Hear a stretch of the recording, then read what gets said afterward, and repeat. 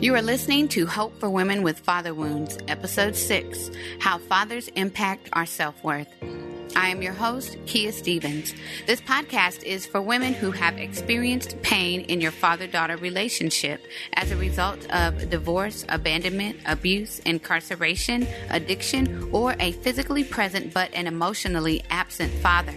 The aim of this podcast is to help you exchange your father wounds for the love of God, the Father. How many of you never heard your earthly father say, "I love you," growing up? Asked the minister. I was a little apprehensive to answer such a personal and private question publicly, but as I watched several hands go up all around me, I decided to raise my hand too, only to look to my immediate right and see the hand of my mother raised as well. My grandfather was the previous pastor of the church I grew up in, so as you can imagine, I was shocked. Although my grandfather was a great and honorable man, he was not an affectionate father. It was sobering to discover my mother and I both shared this experience. In 34 years, the subject never came up between her and I. Why would it? The absence of your father's affection is not an everyday topic of conversation.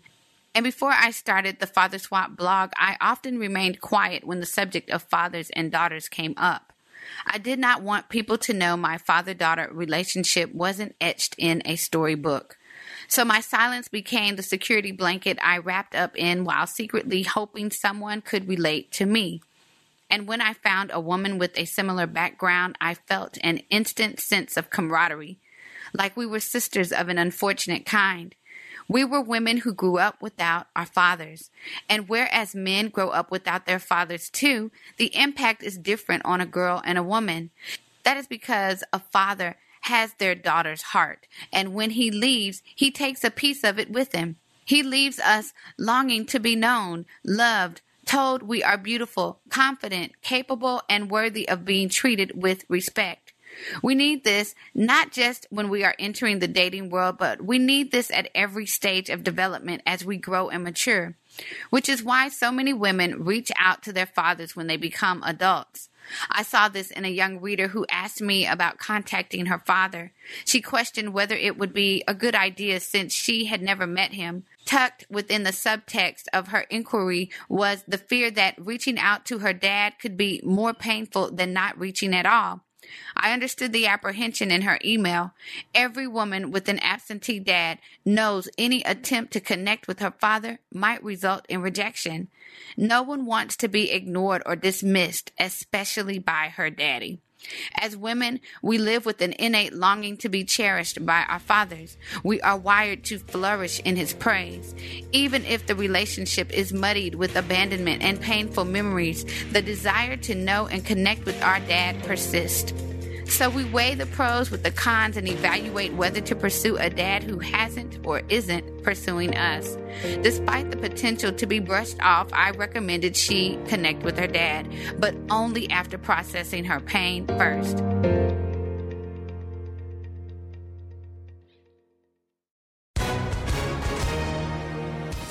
Hi, everyone. If you've been injured in an accident that was not your fault, listen up. We have legal professionals standing by to answer your questions for free. Call now and find out if you have a case and how much it's potentially worth. Call 800-497-4410. I'm here with spokesman John Wolf. So, John, tell everyone listening who should call right now. Well, Maria, first off, thank you for having me here. It's always nice to answer the listeners' questions. Now, as far as who should call in, anyone who's been injured in an accident and think you deserve compensation, give us a call right now. 800-497-4410. You'll find out if you have a case and how much it's potentially worth. Thanks, John. You heard it, folks. Take advantage of this opportunity and call now. 800-497-4410. Advertisement sponsored by Legal Help Center. May not be available in all states. 18 years ago, I needed this same advice. I was in college when a friend shared how she wrote a letter to her father. She pinned all the major events he missed and invited him back into her life. This is doable, I thought. So one day, I sat at the computer and I typed a 2-page letter giving the chronological rundown on everything from elementary to high school. When I came home on holiday breaks, I stole pictures from my mom's photo albums and I gave them to my father. I called him and initiated outings. I invited him over to the house. I visited, sent cards, prayed, and believed. I did everything I could do. The expectation was that my efforts would produce a made-for-TV father-daughter relationship. With a little effort, I could snap my fingers and poof, instant bonding. It didn't work like that. We did begin a relationship, but it was like meeting a stranger over and over again. I underestimated the barriers between my dad and I. Time, culture, pain, fear, beliefs, mistrust, distance, expectations, and lifestyle choices, to name a few. Like swimming against the current, forging a relationship with my dad was difficult. I never anticipated that it would be. I thought hard work would manifest the ideal father-daughter relationship I longed for. It did not. What I failed to realize was my perspective needed to change. The impetus for pursuing my father had been centered around me, my needs, my wants, my expectations, my ideals, my hurt. Although the initial pursuit of my daddy seemed noble, I was motivated by selfish gain. And some might argue that I was justified in my all-about-me state. After all, didn't I deserve to be fathered, loved, and cherished? The truth I had to embrace was initiating a relationship with my daddy in hopes of receiving his love and affirmation was a risky and sometimes futile attempt. There is great danger in placing the responsibility of our needs on anyone other than God. I wanted my father to make up for years of validation that I missed. I wanted him to affirm me, tell me that he loved me, that I was the apple of his eye, and he would fight for me. I wanted the security that a father provides for a girl, but that longing was setting me up for failure. Big time. Although these are natural things for a girl to desire from her father, if she does not receive them, she has to learn to receive her security and validation from God. When we obligate another person to fill our emotional bucket, we set ourselves up for disappointment. The ache of a father's love is a temporary description and not a permanent definition of our souls. We are not defined by what we did not receive growing up, but by our Father in heaven. We must replace the ache in our souls with the truth of God's word. He says we are loved. Jeremiah 31:3. The Lord appeared to us in the past saying, I have loved you with an everlasting love. I have drawn you with unfailing kindness. Romans 8:29-30 says we are wanted.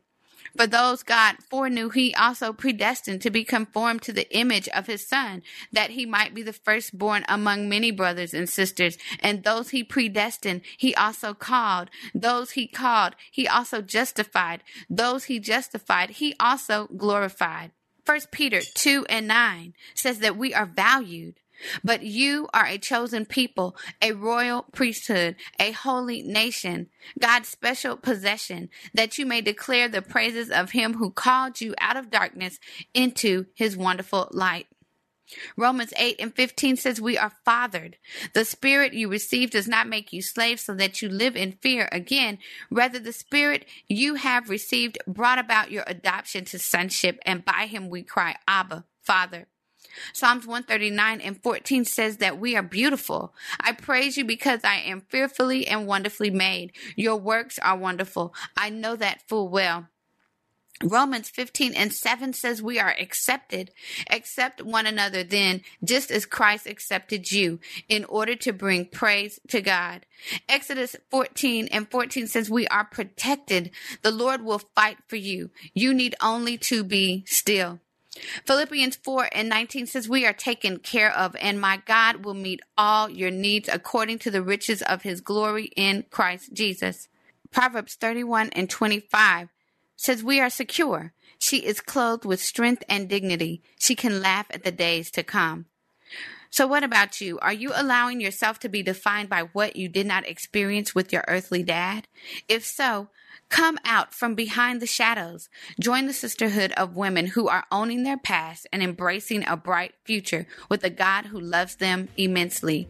Whether your dad is deceased, absent, divorced, unavailable, incarcerated, or you don't know who he is, sis, there is hope for you.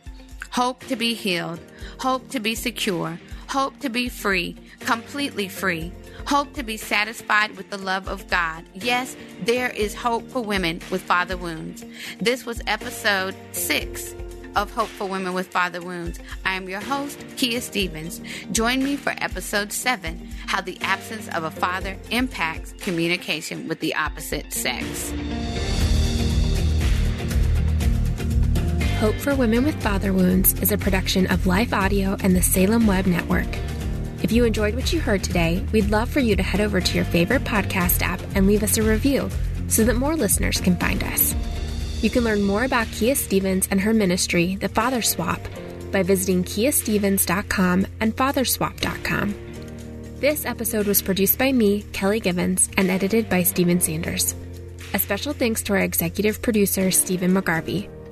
For more Faith Toolkit podcasts, just head over to lifeaudio.com.